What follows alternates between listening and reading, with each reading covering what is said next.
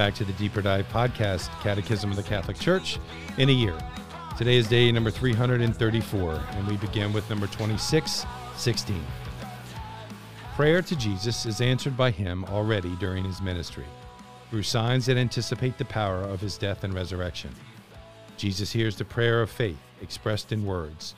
The leper, Jairus, the Canaanite woman, the good thief, or in silence, the bearers of the paralytic, the woman with the hemorrhage who touches his clothes, the tears and ointment of the sinful woman, the urgent request of the blind men, have mercy on us, Son of David, or Jesus, Son of David, have mercy on me, has been renewed in the traditional prayer to Jesus known as the Jesus Prayer. Lord Jesus Christ, Son of God, have mercy on me, a sinner. Healing infirmities or forgiving sins, Jesus always responds to a prayer offered in faith. Your faith has made you well. Go in peace. St. Augustine wonderfully summarizes the three dimensions of Jesus' prayer. He prays for us as our priest, prays in us as our head, and is prayed to by us as our God. Therefore, let us acknowledge our voice in him and his in us. Mary's prayer is revealed to us in the dawning of the fullness of time. Before the incarnation of the Son of God and before the outpouring of the Holy Spirit, her prayer cooperates in a unique way with the Father's plan of loving kindness. At the Annunciation, for Christ's conception; at Pentecost, for the formation of the Church, his body; in the faith of his humble handmaid, the gift of God found the acceptance he had awaited from the beginning of time. She whom the Almighty made full of grace responds by offering her whole being. Behold, I am the handmaid of the Lord. Let it be done to me according to your word. Fiat. This is Christian prayer, to be wholly God's because he is wholly ours. The gospel reveals to us how Mary prays and intercedes in faith. At Cana, the mother of Jesus asks her son for the needs of a wedding feast. This is the sign of another feast, that of the wedding of the Lamb, where he gives his body and blood at the request of the church, his bride. It is at the hour of the new covenant, at the foot of the cross, that Mary is heard as the woman, the new Eve, the true mother of all the living.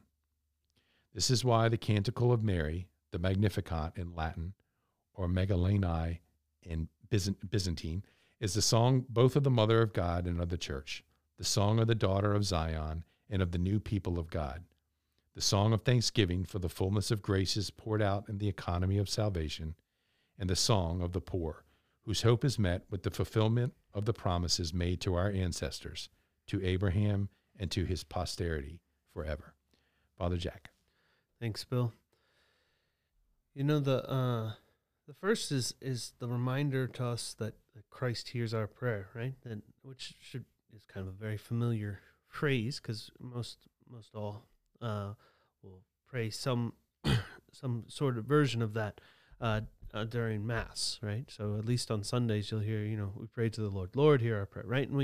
And we're reminded of the scriptural witness that Christ does hear the prayers of those who cry out to him, right? Whether it is voiced or not. I think it's a very beautiful reflection for us to sometimes see that, but also that sometimes the things that we see as the witness here given in this chapter 26:16 kind of have a very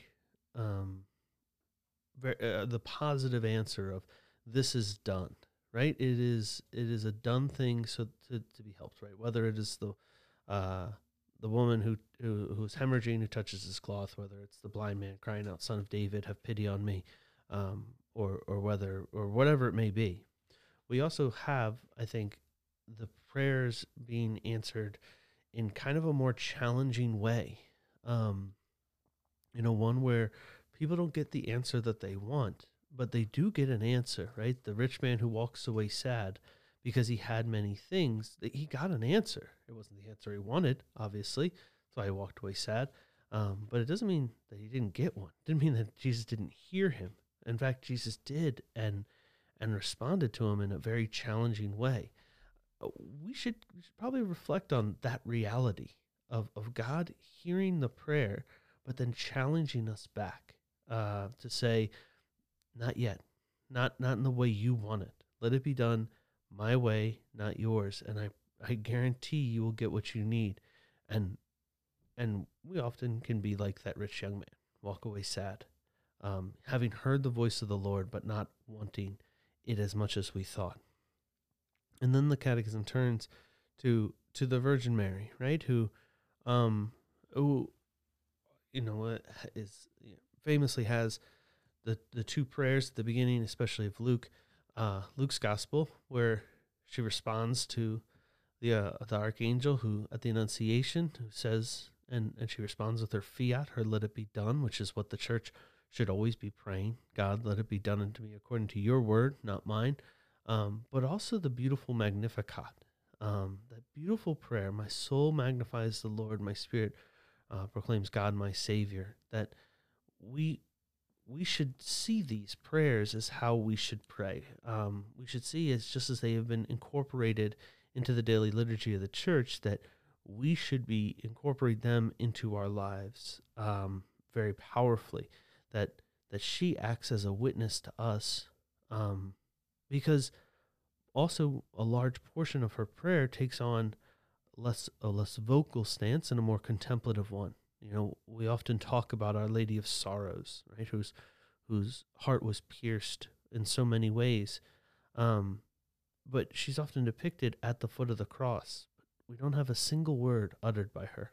We have her witness, we have her testimony, that she was there, but that all she could do was be in his presence. All she could do was stare at the suffering and be changed by it, be formed by it.